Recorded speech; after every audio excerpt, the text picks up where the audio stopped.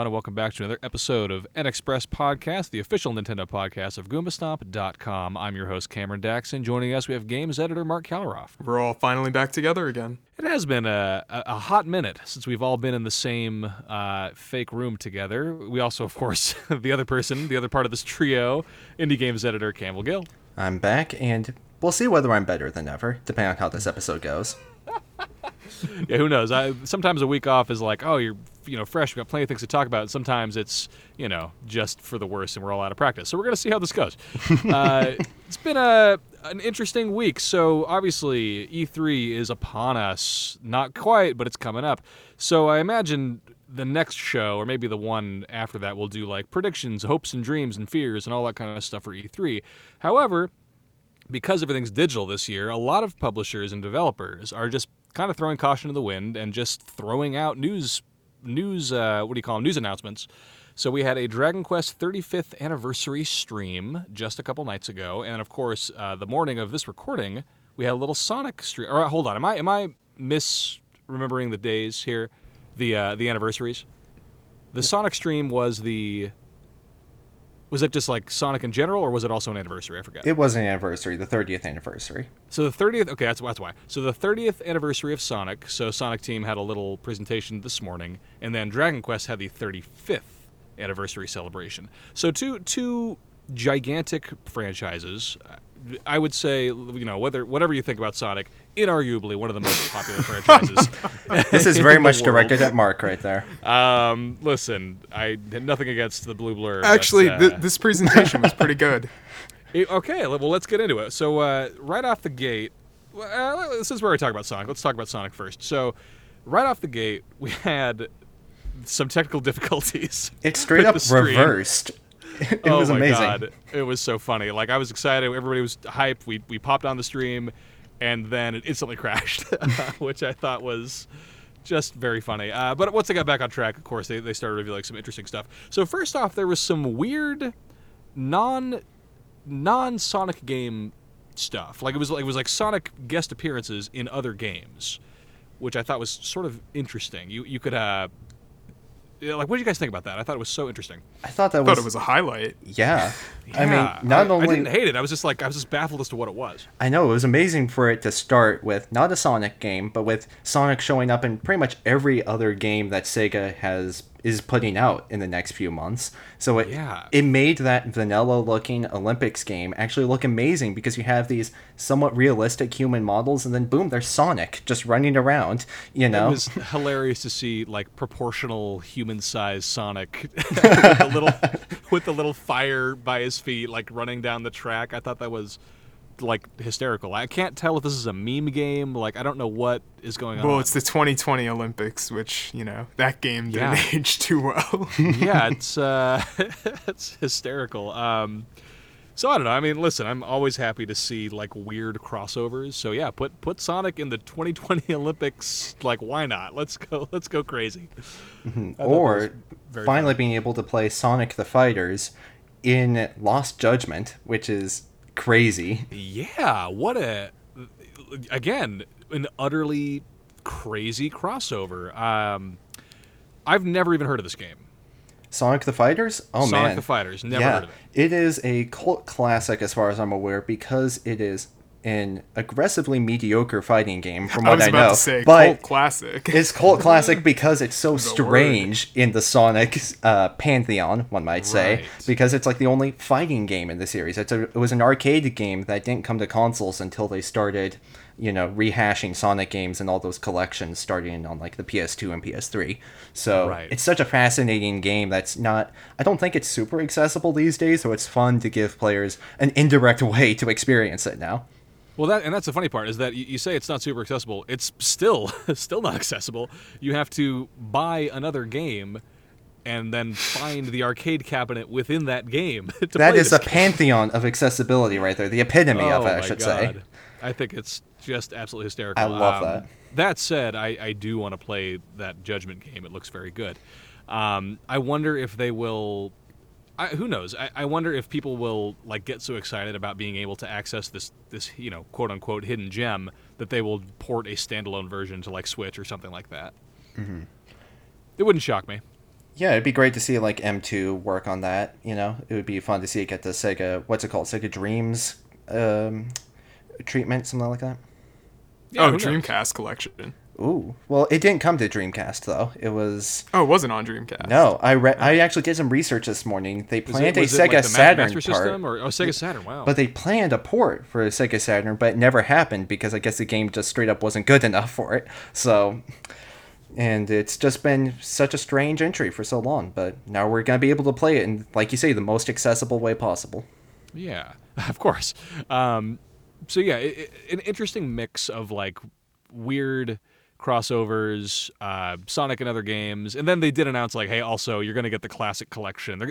That is exciting to me because that's 100% gonna come to Switch. You know what I mean? Oh, that was, in my view, like the best announcement highlight, of the yeah. presentation. Because on the one hand, oh boy, it's yet another Sega collection. They've put out like 30 of these over the past decade. Right. But here's the thing. Not only does it include just all the standard Sonic Genesis games, but it includes Sonic 3 and Knuckles. And that is so important because that game has been in copyright hell for the past 10, 20 years.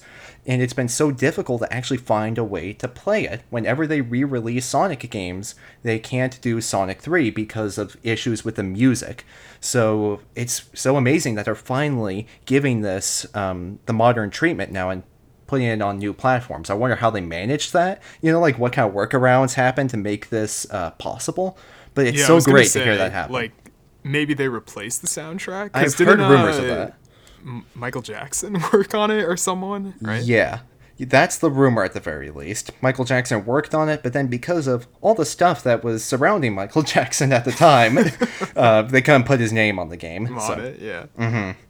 So it's so fascinating that at the same time, they also said that there are going to be new features in these versions of the games in the collection, which is like... That's probably just like save states or something like Yeah, that. Potentially, but at the same rare time... replay type stuff. But think of it this way, though. The developers who made Sonic Mania, they put out versions of Sonic 1 and 2 on mobile that included a lot of new quality of life features. So I wonder if they're tapping that kind of experience again to kind of elevate these titles for the new release. All right, listen, I'm hopeful. I'm hopeful for this collection. I'm sure it'll be good. Like, here's the thing. Even if it's just the most bare bones port, like if their quote unquote new features are just borders or save states, even if it's just really basic bare bones features, it'll still be 4 or 5 Stone Cold classics. So it's either way, it's gonna be great. The Sonic, what is it? Sonic Colors Ultimate Edition, something like that. Yep, that's the title. Yeah, that's what it's called. I never played this one. Me neither, actually. It's said to be like the best Sonic game. I have heard among the more recent Sonics, it's one of the better ones. The most recent Sonic game I've played, this is going back 10 years, is probably Sonic Generations. So I'm like way behind. Yeah, same. That was the but I've last heard- 3D Sonic I played. Yeah, Yep. but I've heard Colors is really, really good. So it's cool to see a, the full, complete, best looking possible version of that game. I think that's exciting. Yeah, and once again, they teased some new features and upgrades and whatnot, but again, we didn't actually get to see any of those in the trailer, so hopefully before it releases, we'll get to see some of those, and hopefully it's more than just an HD coat of paint. But even then, Right. it's still presumably an amazing game that I've But we really don't wanted to know play, if- so... I forget. Did they announce if it was coming to Switch or not? Oh yeah, no, it's coming to that everything. was coming to Switch. Yeah. Okay, good. That's what I thought. Yeah. Oh, that's what it was. So the a kind of a funny thing that's been comparing these two announcement anniversary videos has been the Dragon Quest one. They were like very refusing to discuss what consoles anything was coming to. It was kind of hysterical. Whereas the Sonic one, they're a little more transparent about like here's what's coming to what, which is cool. And of course they teased some new big 3D Sonic game. Barely, like they barely teased it. Yeah. Supposedly it's called Rangers. Oh really? Where did you? Yeah, where'd you get there was this massive like 4chan leak from like 5 months back, and he detailed everything. And then someone was looking through. I think it was like the announcement site's coding or something, and they found like Rangers teaser was what the video was called. Oh, so that's probably like the Yeah. development name. We'll see how it goes. Yeah, supposedly it's going to be an open world Sonic game, Open world? Really? which would be interesting. Huh. And it's supposedly going to have like the upgrade chains that like games like Shadows of Mordor and like Assassin's Creed have with like all the upgrades and stuff like that.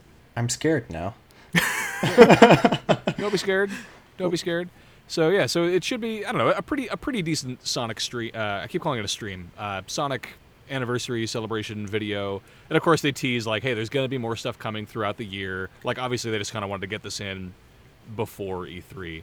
So yeah, I'm curious to see what else gets revealed or announced in the coming couple of months. And of course, they announced that during the, I can't remember if it was during the E3 week or somewhere around there, they're gonna have like a Crush 40 concert, which sounds kind of fun. Because Sonic music is always great. Not just Crush 40, but symphonic adaptations of the music as well, which is pretty awesome. Yeah. I do love Sonic music. Like for as much as I don't really like play Sonic games, Sonic music is wonderful. Yeah, that's a beautiful thing about the series. It may be polarizing in nearly every single respect, but everyone loves the music, so it's true. Yeah, that's true. It was funny. Yeah. So to kind of transition it to the Dragon Quest talk, every time I hear that Dragon Quest main theme, I get excited. Oh like yeah, the, man. Da, da, da, da, da, like it's so good. And even though they replayed it probably 10 times during that little 35th anniversary celebration video, still got hype every time. And that still wasn't enough times to play that song. So put it on more. Put it on a loop, baby. Mm-hmm. What a contrast in terms of announcement videos. The Dragon Quest 35th anniversary stream was so chaotic. It was crazy. They tried to simultaneously dub it as it was happening, but they only had one translator. So you got Yuji Horii and the host just kind of talking at each other very rapidly, like very back and forth. They're clearly excited to talk about Dragon Quest, and this poor translator just trying to translate everything in English, trying to speak both sides of the conversation, just impossible to keep up. Like one of the most chaotic things I've ever seen. And then of course you got Yuji Horii, the creator of Dragon Quest, very excited to celebrate the 35th anniversary of this series. Every time he would try to spoil some fun detail, like you had the PR people in the background off camera, like blowing a whistle, like ringing a bell, like, no, you can't say that. Like, it was so crazy. This was the epitome of Japanese live streams, just in terms of how wacky and surreal the whole thing was. I felt like I was watching Terrace House. It was so good. Like it should have been pre-recorded. It really should have been pre-recorded. Yeah. Like, how do they not just like have the live stream for the Japanese people and then just dub over it an hour later? Like, I have no idea. Yeah, because honestly, the first half of the presentation just felt like a constant slap in the face to Western audiences, because they're like, brutal. Look at this amazing game. You're not going to be able to play it. They literally said Dragon Quest X. They showed off new updates for that. And for those who aren't aware, that's a Dragon Quest MMO that's been exclusive to Japan for literally 10 years now. Fans have been begging for it to come over, and when it showed up in this presentation, Cameron and I were both like, oh my gosh, is this a new game coming to the West? And then when the producer came on to talk about the game, he was talking about, hey, we've got all these cool new features coming to it. It's the best version of the game yet. And then a little notice came up over the subtitles, no plans for an international release. It's just, man. Absolutely gut punch. It really was. Like, it was very clearly not presented with international audiences in mind. Yes, yeah. Campbell mentioned last night, like, wow, you can tell the show was just not designed for anybody from the West to watch. That said, there was a lot of stuff to get excited about. Oh, yeah. I think the biggest thing in the room for me was far and away that Dragon Quest III remake. Oh, that game looks so good. Just take it and inject it into my blood. Like, oh my gosh, that game looks incredible. Well, and I was telling Campbell, we were talking about it on Slack last night. Dragon Quest III is one of my defining games of my childhood, I would say. I played the heck out of it on my Game Boy Color when they remade it for Game Boy Color. I never played the original on the NES, but the Game Boy Color version of the game, I poured hundreds of hours and like just replaying it over and over and over again. I wanted characters of every class in my party. Like, I found all the secret weapons, did the secret dungeons, like, just adored that game. And I have waffled on whether or not to pick up the port that they brought over to Switch, the mobile port that they just put on Switch. It is always on sale. It's less than like $8 most of the time. And I was like, should I buy it? Like, it's not the version I remember, but it'll still be a solid game. And then they announced this, and I'm like, well, never mind. I will pay full price for this utterly gorgeous remake. It looks like a ground up remake in the Octopath Traveler style. Unbelievable. Absolutely. And I will just say that ever since Octopath Traveler came out, absolutely adored that game, one of my favorite RPGs on the Switch. I have wanted Square to start remaking its classic games in that same graphical style, and now they're finally doing that, and it's so good to see it. It looks amazing in this style. I played Dragon Quest III on the Super NES remake that actually never came over to the West. Don't ask how I managed to play it, but but it's so neither here nor there. It's a mystery. Exactly, it's a mystery. But at the same time, it's so magical to see it remade in this style. It looks drop dead gorgeous. It is absolutely one of my most hyped games now on the horizon, and I'm just really anxious to see more information from it. And I hope that, one of the things that Hori was talking about in the presentation that the PR people wouldn't let him talk about was that he hopes to remake the first 2 games in the series in the same style if this one does well. So it's just so exciting to think that this could be opening the gates for these kind of games. Pro tip, it's gonna do well. Like in Japan at the very least, yeah. Well, here's the thing, like I would say me personally, I always forget that Dragon Quest is one of the most popular franchises on the planet. Like, I just forget it. Like, it's up there with Final Fantasy. It's up there with Pokemon. Like, people love Dragon Quest. So much so that there's like Dragon Quest cafes in Japan. There's a holiday dedicated. There's a freaking holiday dedicated. Like, it's crazy how much influence this franchise has on the world. I know it hasn't caught on quite as much in the West, but it's still a very, very big deal. Dragon Quest XI, people love that game. It's one of the top Switch games out there. So I think that this remake of Dragon Quest III is going to do very well. I have no doubt in my mind. I'm hoping that it gets on Switch right away. I can't imagine it won't. Yeah, that's what I'm really excited about, because although, the first few announcements were Japan exclusive, when they started talking about worldwide releases, they weren't just saying that, we hope to release this internationally as well as in Japan. They specifically said simultaneous worldwide release, which is a huge deal for Dragon Quest, because with all the previous mainline games, those released in Japan first and either never came to the West until they eventually got remade a decade later, or it came out a year or 2 later. Dragon Quest XI came out in Japan in 2017, didn't come to the West until a year later. So it's so interesting to see them finally take the plunge and commit towards making Dragon Quest a truly international series, not just this Japanese novelty that's really big elsewhere, and now we're just kind of going to send it overseas and see how it does. They're making it a truly global franchise. Yeah, I think it's... I'm excited. And that's not to mention, Dragon Quest XII was officially shown off here, too. They did officially tease Dragon Quest XII, which, again, we know next to nothing about that game, other than they claim it will be a kind of a darker in tone Dragon Quest. Their exact words, Dragon Quest for adults. A Dragon Quest for adults. Big boy questing. Dragon Quest After Dark. Ooh, man. We'll see what that means. I don't know. I hope it comes to... It'll eventually come to Switch, I have no doubt, but it'll probably be one of those ones where it comes out on the more powerful consoles first and then kind of goes from there. We'll see. Yeah, here's one thing I found today about it, actually. It is being built in Unreal Engine 5, so straight up next generation graphics. Interesting. And as far as I'm aware, I don't know if Switch supports Unreal 5 or not. That's a great point. On the one hand, I can't imagine a world where Dragon Quest doesn't come to the most popular console in Japan. But at the same time, I also don't know if that console is going to be able to handle it. So that's true. The possibility, I think, is perhaps Dragon Quest XI came out in 2 separate versions in Japan, one on PS4 and one a completely different game on 3DS. So maybe we can have that come in the future. Who knows? I don't even think Unreal Engine 5 is out. Well, this game's not going to come out till at least 2022. Probably. We know that for sure. So we there's a little time for them to figure out what's going on, which platforms, all that kind of stuff.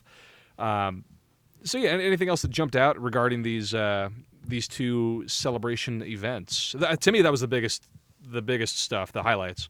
But was there any other little teases or little things that caught your attention?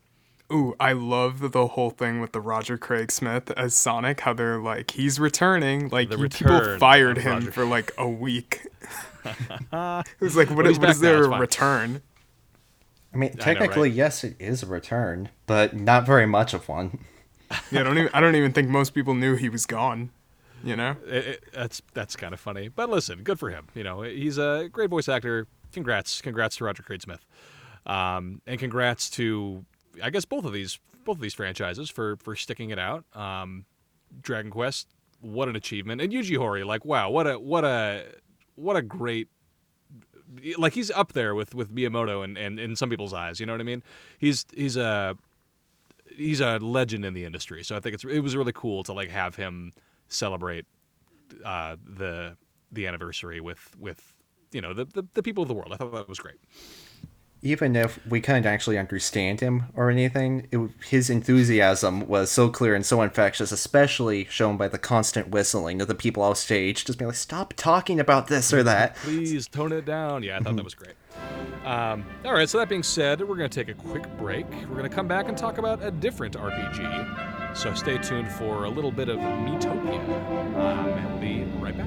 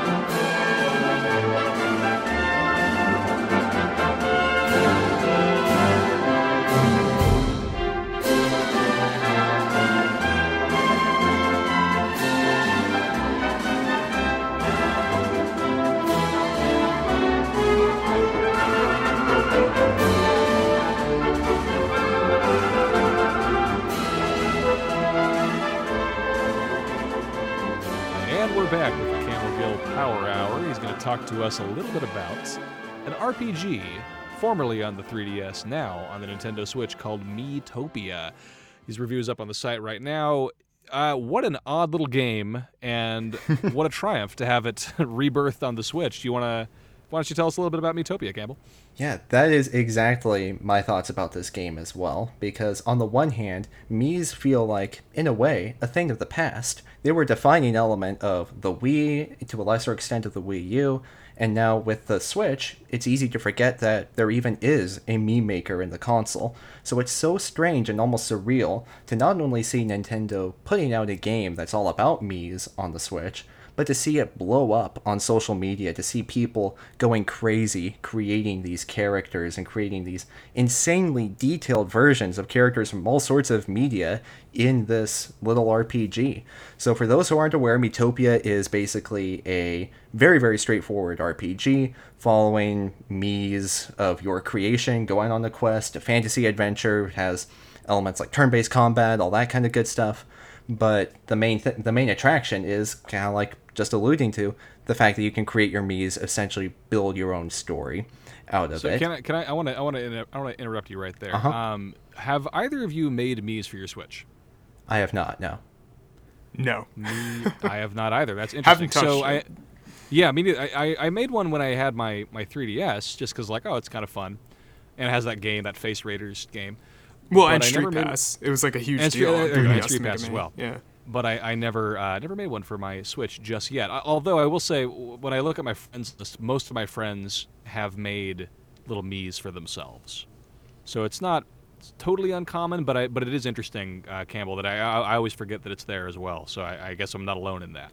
Right. So I imagine when you boot up this game, the first thing you do is make a Mii. Yep, that is exactly the first thing you see, and it really shows that the emphasis isn't on the story, it is on the gameplay, it's on just creating the wackiest characters you possibly can. And that is not only the main appeal of the game, but that's the main improvement that Nintendo has made in this remaster of it. So not only does it have just your standard Mii maker that you've already seen if you created Mii's on Switch, but it also has a brand new like makeup and wig making feature that allows you to create these, like, that's how you create these insanely detailed characters that you've seen go viral over the past few weeks. You can use makeup to, like, change the color of a character's face. You can add these intricate little details to the point where people have even made like the Mona Lisa in here. And it straight up looks like the Mona Lisa. So it is insane how powerful this system is. So that's where the main improvement of this game lies. Yeah, I appreciated that in your review you made a point to kind of shout out a few of the great creations that people have made. You put a link to somebody who'd made a great Zagreus Mii. I love that which one. I very much appreciated. So yeah, I think it's, and if you look at the Goomba Stomp website, I think Tony has featured, she made at least 1 or 2 articles featuring some really great Miis that people have made. Yeah, she did. I believe she actually made 3. Oh, great! Even better, awesome. So yeah, so make sure to check those out too once you're done listening to this podcast, of course. Mm-hmm. But yeah, so Campbell, why don't you talk a little bit about, because it's an RPG, right? It is indeed, in the very loosest sense. Okay, well, we got to get into that because I know Mark is not the RPG guy. I would say out of the 3 of us, I'm probably the RPG guy. Yes, maybe I don't know. you Campbell, are. I don't know. Campbell, I know you enjoy a role-playing game as well. But how would you say this one stacks up in terms of RPG-ness? So if we're considering RPG-ness, are we stripping away the whole me factor as well and just looking at the mechanics in their own right? Yeah, like we'll get to the me factor, but like, because I know that we were just talking about Dragon Quest. We've all played Pokemon games. I'm just curious to see how it kind of stacks up to those.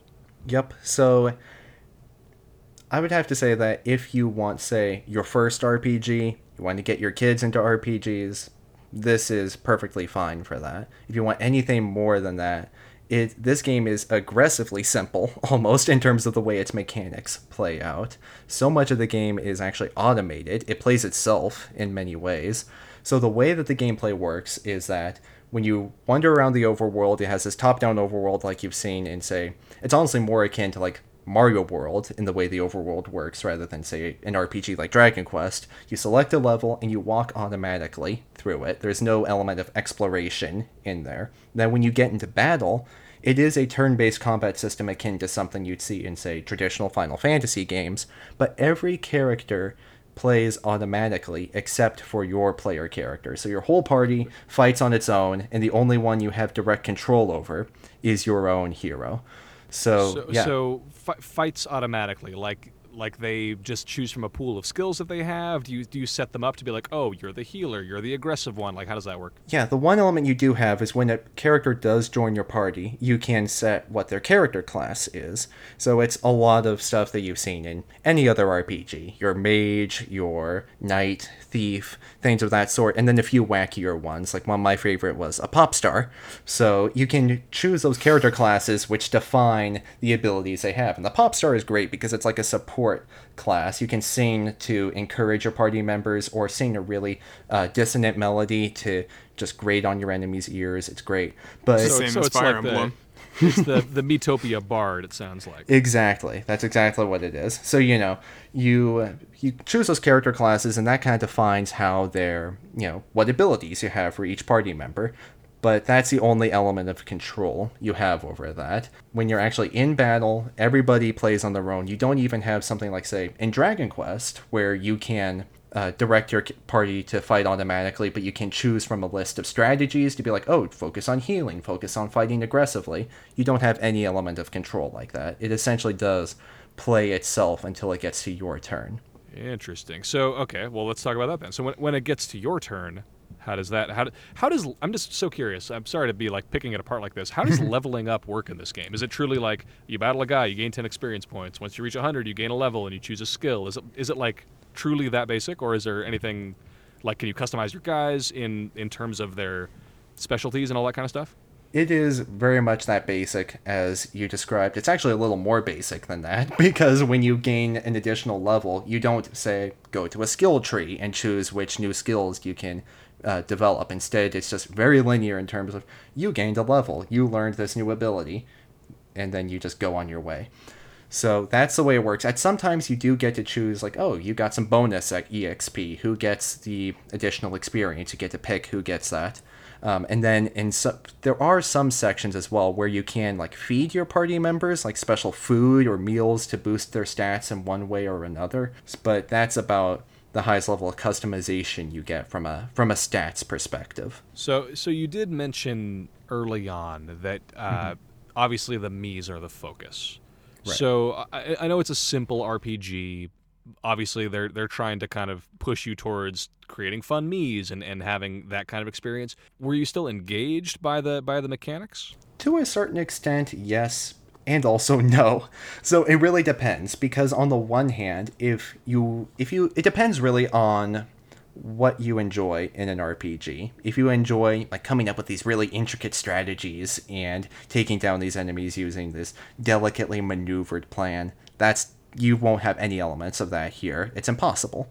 But if you like just a simple satisfaction of leveling up your characters, seeing them gain new abilities, you get all of that, and it's easier than ever because of how the game plays itself. And it actually does have a fast forward button that you can, just by pressing down the B button, the whole game can play in like twice as fast. So that way you can rush through battles, which is very, very much appreciated in my case when you don't even have control over your party.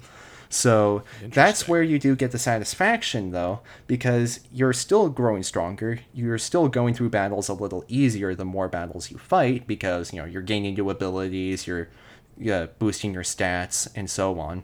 So it's very much a balance that way. I found myself overall enjoying it, even if there were a few times, like towards I think the middle of the game, when the pace kind of lags a little bit, and I'm just like, I don't really want to just slog through another auto battle. I just want to go on with the story or get to an opportunity where I can just play with my Miis, get them to interact with one another, or customize them a bit. So when you're cruising through this game, obviously there's I imagine there's some semblance of a plot.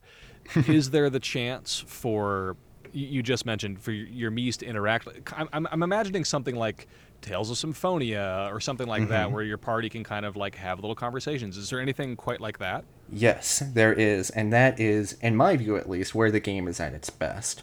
So not only when you're wandering through these individual levels will there be specific moments where, say, it slows down and your characters talk to each other, like, oh wow, I tripped on this thing, here, let me give you a hand up, and then the characters bond that way.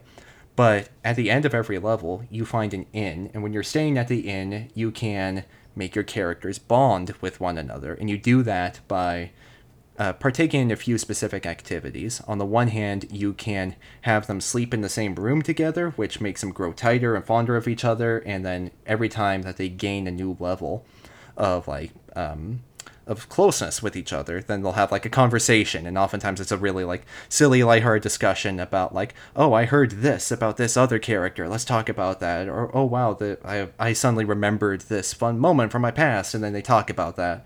But I think the really important highlights are that you can take characters on outings, essentially like either just they go to hang out with each other, or if you want to try and make it feel like it's romantic, you can call it a date, but you can send your characters out to, say, go to the beach, or go to the cafe, or the library together, and as they do so, they'll have conversations, they'll bond, and then what I think really sets it apart, what really makes this system great, is that not only when characters bond do they just have better conversations with each other and have more opportunities to interact with each other, but that bleeds into the combat as well, because the closer a character is, the more they'll help each other out in battle. They'll do things like, oh, I'll go shield you from this blow because I'm your friend, or I'll help you out and make this attack stronger because I want you to do well.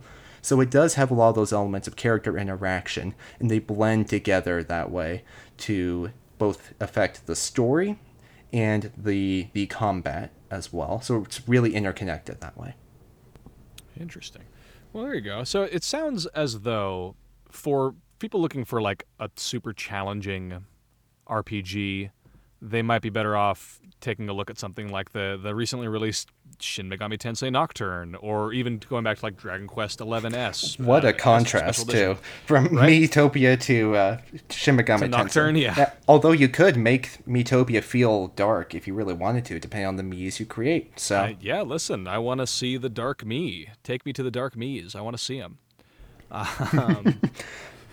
And that's really where the silliness lies, though, because not only does it have these pre-scripted story moments, but then when you've created these characters to be so absurd or to come from such unrelated media, and put them all together in this like wild mashup that makes the story moments so much more fun. So, for example, in my party, I created some characters from Attack on Titan, as well as some Zelda characters as well. So seeing, say Levi Ackerman helping up Link, shield them from an attack or something of that sort. It's so silly to see that stuff in action. And then you can go online and see videos of people who create these wild parties, and to see these characters interact that would absolutely never work together if you try to actually create an intentional mashup with them. It's so fun to see that play out. Kimball, I don't know if you mentioned this. Mm-hmm. Oh, sorry. Oh, no, not at all. So I was just going to say, I love what you just described, Campbell. It's like my fever dream. Sorry, go ahead, Mark. What I was going to say was that Grezco, is that how you say them, developed this game? I think it was just Grezzo, but yeah, they did. For those who don't know, they're the team that made all the Zelda remakes on the 3DS, and also the recently released, or I guess it's actually not recent, wow, time flies, the remake of Link's Awakening on Switch. So this is a very interesting departure for them to remaster this game and not a Zelda title. Yeah, that is, I wonder what that portends for the future. You know what I mean? Like, I know we've talked a lot on this show about different ports coming to Switch down the line. And I feel like, they did Link's Awakening, they did this game. It's like, surely they're the port guys now, right? Right, they're the port guys, but I think they were most closely associated with Zelda. So it's interesting to see them essentially go the polar opposite and not work on any established Nintendo IP, and instead work on this weird little 3DS game that, as far as I'm aware, kind of fell under the radar when it released. So it's not exactly perhaps the 3DS game that many people would have wanted to see remastered for Switch. I think there's been a larger demand for games like, say, Star Fox 64 3D to come to Switch, or the Zelda remakes to come to Switch. But it's still a very solid remake on their part. They're always good at what they've done. So, be interesting to see Tomodachi Life. That would be an interesting one to see. That's a natural progression from this point. So it would definitely be interesting to see either a remake or perhaps a sequel of some sort for that. Again, wouldn't shock me. Like, depending on how well this one goes over. It seems like people are really liking it and enjoying the customization features and all that kind of stuff. So who knows? This version of the game on Switch is really solid, and what I found so fascinating about it is that, it wasn't by any means a graphical stunner back when it was on the 3DS. In fact, the art style is kind of this weird mishmash of the bobble-headed Mii designs, 2D art for the cutscenes, and then this like kind of 3D, or 2.5D, I should say, exploration in the overworld and in the levels. So the style is so strange, but it really does look really good on Switch. Grezzo hasn't just up-resed it or anything. They've gone and created these surprisingly lush environments. Like, some factors such as the water, the forests, elements like that look really, really quite beautiful. And it's impressive to have so many almost conflicting art styles play together in a game that isn't exactly, say, cutting edge visually, but it's still a very pleasing visual creation that way. Yeah, I love when they go really hard on things that you wouldn't expect them to. Like, nobody's like, wow, I really hope that Miitopia looks incredible, but it's like, no, we're gonna really go for it. Like, I think that's fantastic.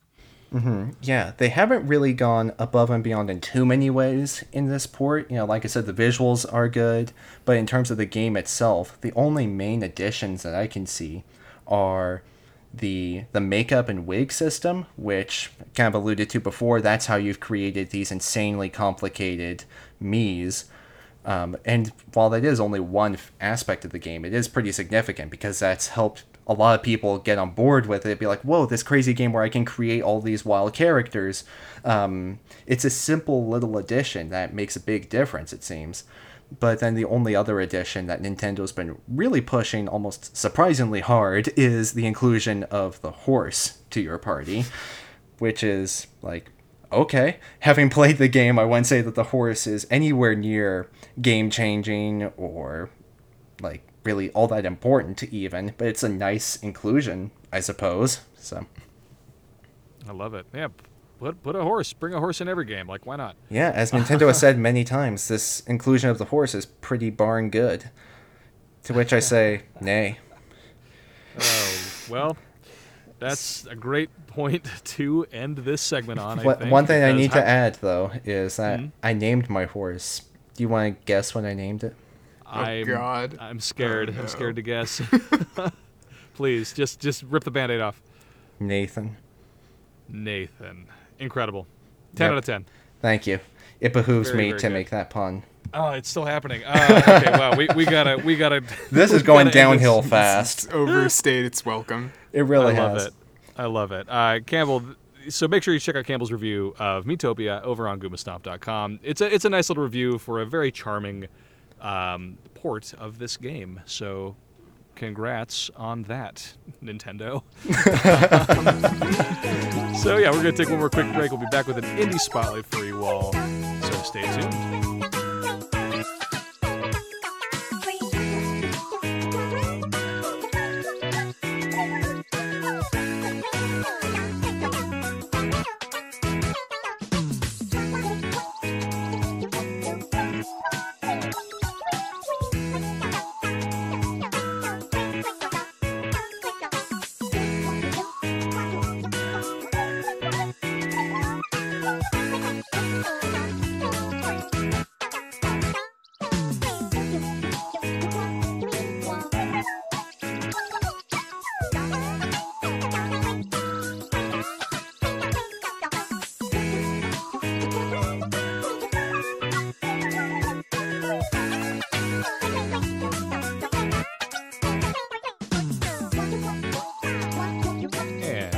Back to do a little indie spotlight for you all. So Campbell recently put a review. Again, this is just the Campbell show, this episode. He's had his vacation. We're going to put him to work for this episode. So as is Campbell only fair. It's only fair. Campbell reviewed for the website recently Aerial Knights Never Yield. It's an auto runner, an extremely stylish auto runner made by, I think, just one guy. Is that correct?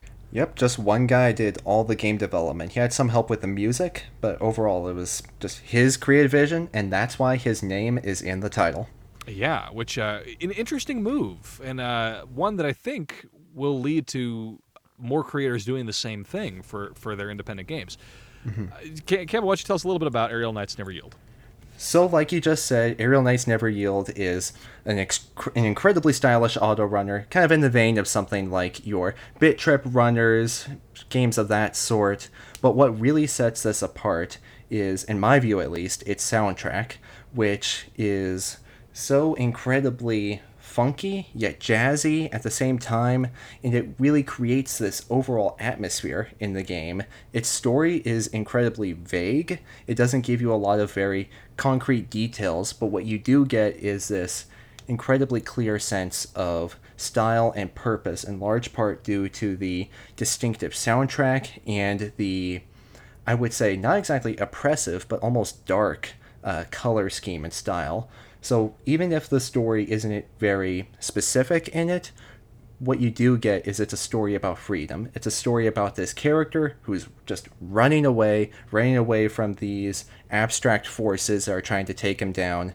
And as he does so, it's this very creative and personalized vision to the point where when you're playing through it, you can tell why the creator put his name on it. It is very personalized to what he in particular wants to express with it. I wouldn't say that it is the greatest example of its genre. It doesn't reinvent the formula, and in fact, it almost feels like it's over before it really gets going. It takes only about an hour and a half to get through the entire campaign on normal difficulty, and it only gets faster as you go through the more intensive difficulties.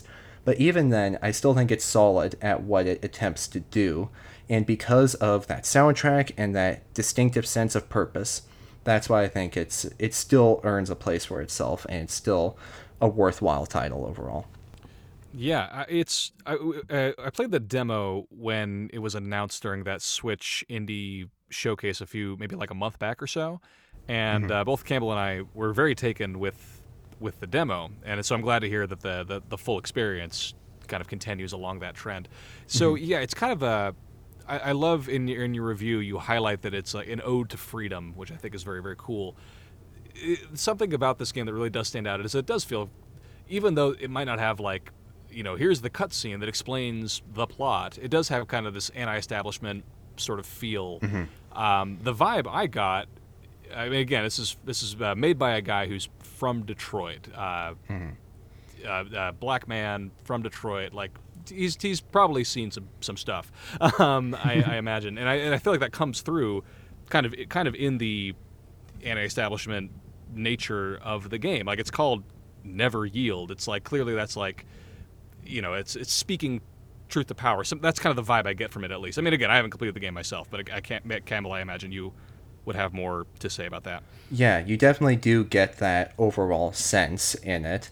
Not only is the overall environment inspired by Detroit, but it's also a blend with Tokyo as well. So you can see in the skyline and in the style of the buildings, the architecture, yeah, it looks very much like Detroit, but there's also Japanese characters throughout it. There's the way the cutscenes are designed, it kind of is inspired by like action anime, things of that sort.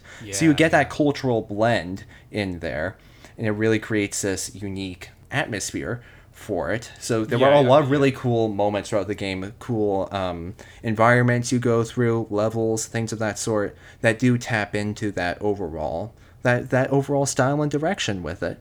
Yeah. Well, and I think something that's certainly worth mentioning is that you talk about how like the color scheme is pretty dark. You're running through a lot of like dark corridors, it's like kind of this dusk feel as you're running through the game. But a lot of the obstacles that you're jumping over are color coded.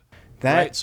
Yeah, go ahead. Yeah, that is, I think, where the game really excels in its mechanics, because on the one hand, the way you play the game is incredibly simple, even by the standards of its genre, a genre that's known for being one of the most basic there is. It's not like, say, Bit Trip, where you have to time your movements to the music. You don't have to worry about timing or rhythm in that respect. You just have to jump, duck, slide, dash, all that kind of stuff. But the way that it color codes each activity to a specific color, so when you have to jump over an obstacle, I should say, that obstacle will be outlined in red. When you have to dash through something, that object will be blue. So that means that you don't have to really think too hard about what you have to do. Instead, the color coding signals exactly what you need to do to keep going, and in that way, it almost makes the entire game this sort of continuous rhythm. It doesn't break up the pace too much. Instead, it focuses more on that recognition and getting into a flow of recognizing those patterns and reacting accordingly to them. I think that's a really simple and yet incredibly effective stylistic choice that it made. Yeah, I love that this game is all about the style. I think that's really incredible. And it is so distinctive, even though it's kind of, it's cribbing from other auto runners, like obviously, but it really just punches you in the face with the style in a good way. I think it really stands out. Absolutely. It's great because you can really tell that it was a single developer who made it, both in good ways and in bad at times as well. There were some moments where there are actually a lot of cutscenes between each level, but they're just a bit janky, I would say, and there are times where some of the animations feel almost incomplete. There are also moments where, say, some of the obstacles feel like they recycle themselves a bit, but, considering that it was only one guy who made it, it's easy to give him some slack and realize, for the limited capacity he had, it was still an overall impressive accomplishment because of that. And even if the mechanics itself, I have to praise the music once again, because even if the game itself repeats over and over again, I'll take any excuse to keep listening to this funky soundtrack. So everything kind of works together to support that whole. Yeah, it sounds like it is a very cohesive experience. Like, and honestly, I appreciate a short game these days. Like we've talked a lot on this show about playing a lot of RPGs, and there's like a lot of big games coming out, and it's like, honestly, I love a curated experience made by a creator with a strong vision, and it sounds like this is exactly what Aerial Knight's Never Yield is. So I think that's great, frankly. That's definitely what it is, and I'll also say that this is a prime example of a game that only gets better the more you play it. You play through the first run on normal difficulty, and it's a really enjoyable time. But the thing is, in normal mode, if you played the demo, you'd recognize this. Whenever you get to an obstacle, the game slows down a lot to give you time to react to the obstacle before you. But then in hard mode, that slowdown effectively goes away, so you have much less time to react to whatever is coming at you. And while on the one hand it is much more difficult, on the other it's infinitely more satisfying when you don't have to slow down and instead the game settles into this breakneck pace and really addictive flow that you really get into it, and it does become more of a groove, more of a rhythm, and it's really, really appealing that way. And then I would say hard mode is honestly the best way to experience this game because it emphasizes that speed and that overall just cohesiveness with it. And then it does get incredibly challenging when you play through all the levels again and you get to the insane difficulty and the speed is even faster.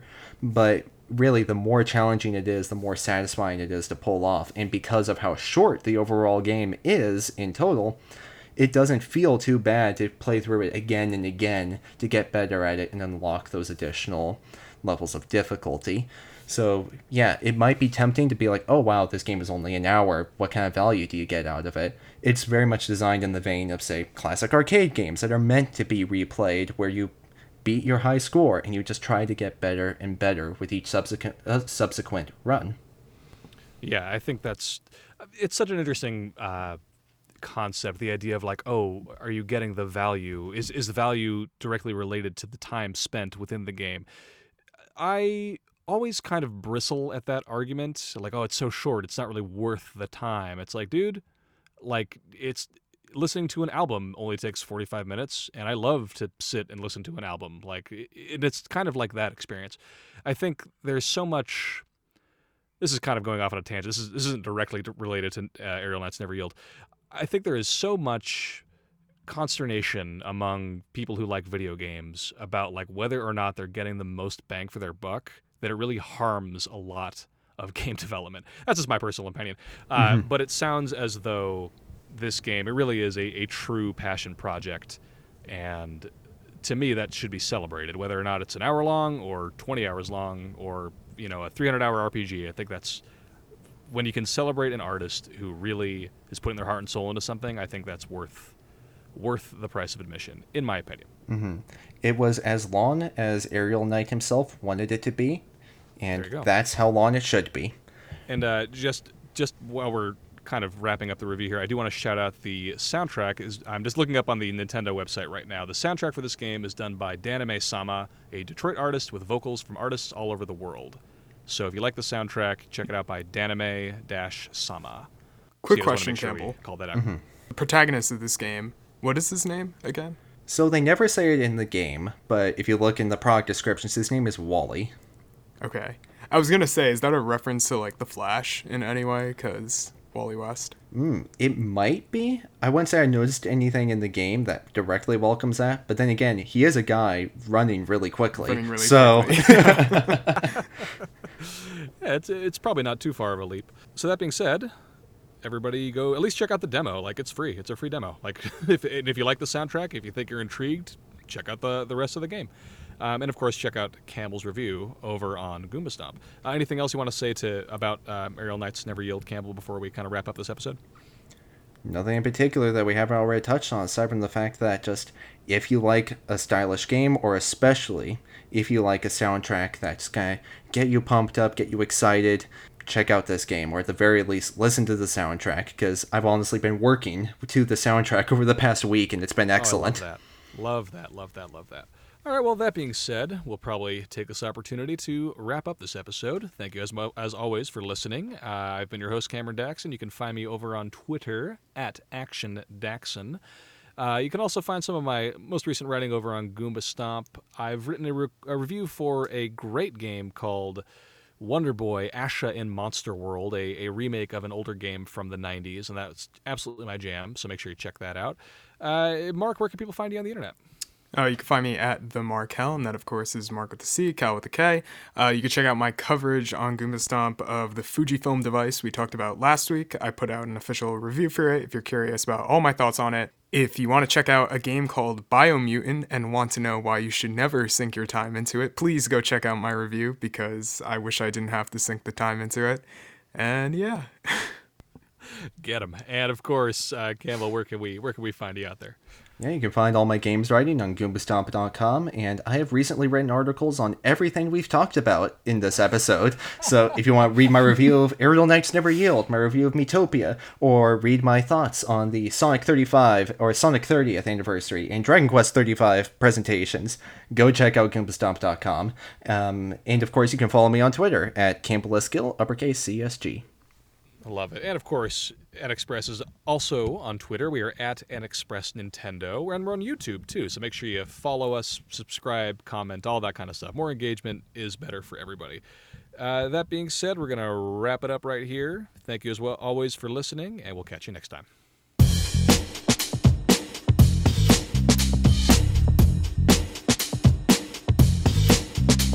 I keep it going like, I keep it moving like, I keep it going like, I keep it going, they ain't bringing me down. I keep on flowing like I live in it now. Like a river, I be moving the style. I'm running wild now, I'm on the way anyway, cause I took a different route. Say it loud, I say it proud, I'm never gonna quit. Too legit, need no assist, I'm always in a mix. Ain't never seen anything quite like this. In a league of my own, I'm one of a kind. I'll be in the zone, I'll be on the grind. I leave me alone, you wasting my time. The clock's ticking, I'm not slipping, I gotta get it. Every second, every minute, that's why I'm living. No ifs and buts about it, that's why I'm winning. Even when I got it, I see the vision, ain't no limit to where I can take it. If you thinking otherwise, then you mistaken. Every time I'm breaking you and now with the list, double legend in the legend. And that's a fact, got it like that. One time for your mind, bring it right back. Running the game, and I'm on the right track. I'm running the game, and I'm on the right track.